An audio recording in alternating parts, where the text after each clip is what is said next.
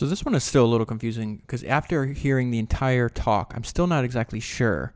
And some of it, Eric says, is like he can't divulge their what they're doing at long-term stock exchange, like some of their the things they're going to be doing in the future for regulatory reasons, because obviously having a stock exchange is going to be highly regulated. But I thought it was interesting to cover because what an ambitious idea. It would never even occurred to me to start a new stock exchange. So let's just jump right into it. So he says, long-term stock exchange is the fifth company in the United States that is authorized to operate as a national securities exchange. Okay. So he says, our idea was, this is where he's talking about why are you going to do this in the first place? Our idea was to focus not on trading stocks, which is what most people think stock exchanges are for, right? But on creating a better experience for being a public company. That's vastly different, a vastly different intent, right? That's what I find so weirdly interesting about this. One that would allow companies to think more in generational terms, long-term, multi-stakeholder principles, and have that be part of every employee's lived experience. So I like that idea. Again, he doesn't give too much detail on how he's actually going to do that. So maybe as this more information comes out, we'll have to check back with them. So he's asked the question, well, why is there a need to have a different kind of stock exchange? And he points out there's a really big problem. Over the last 20 years, the number of public companies in the U.S. has been cut in half.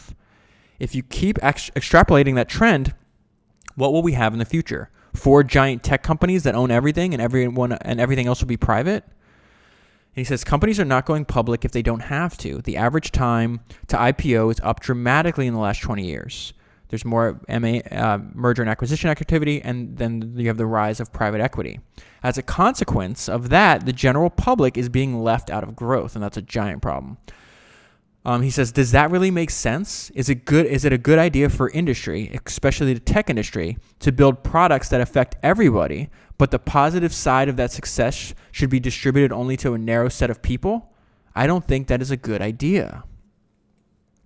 And then this is a shocking fact, which I find completely scary and reprehensible. 80% of the companies that went public in 2018 were not profitable.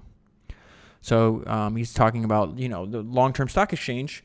In the very name, it's trying to be a counter to what he feels is like an endemic to the short-term thinking of public companies. And so how do you tell that a public company is engaging in short-term thinking? He says signs of short-term thinking by public companies: lower investing in research and development, lower investments in employee well-being. And he also talked about how CEOs are incentivized to game the system by most of their income. Most of their compensation is in stock prices, so stock options, and so they just do short-term things that'll just artificially inflate that, and then they reap all the benefits, and who cares if they're not there in a few years? So that's obviously bad for the company. He says, we have tried to build an exchange with a different business model that is not all about trading, where we enable companies, so he's saying this is something unique about them. This is one part I didn't understand. We enable companies to pledge to do the right thing in the following ways. So on long-term stock exchange, companies make pledges, and if you violate these pledges and if you make a pledge and violate them, then it's security fraud. So then why would you even open yourself up to that possibility? I don't understand that. Example, you could pledge to say we aren't going to use short-term compensation instruments. That's what I was just describing with how the CEOs cook the books.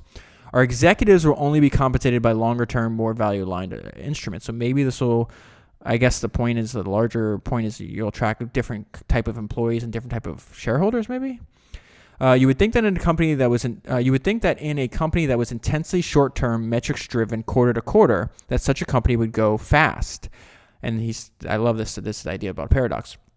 But if you actually study companies, you notice those behaviors actually slow everything down. The fastest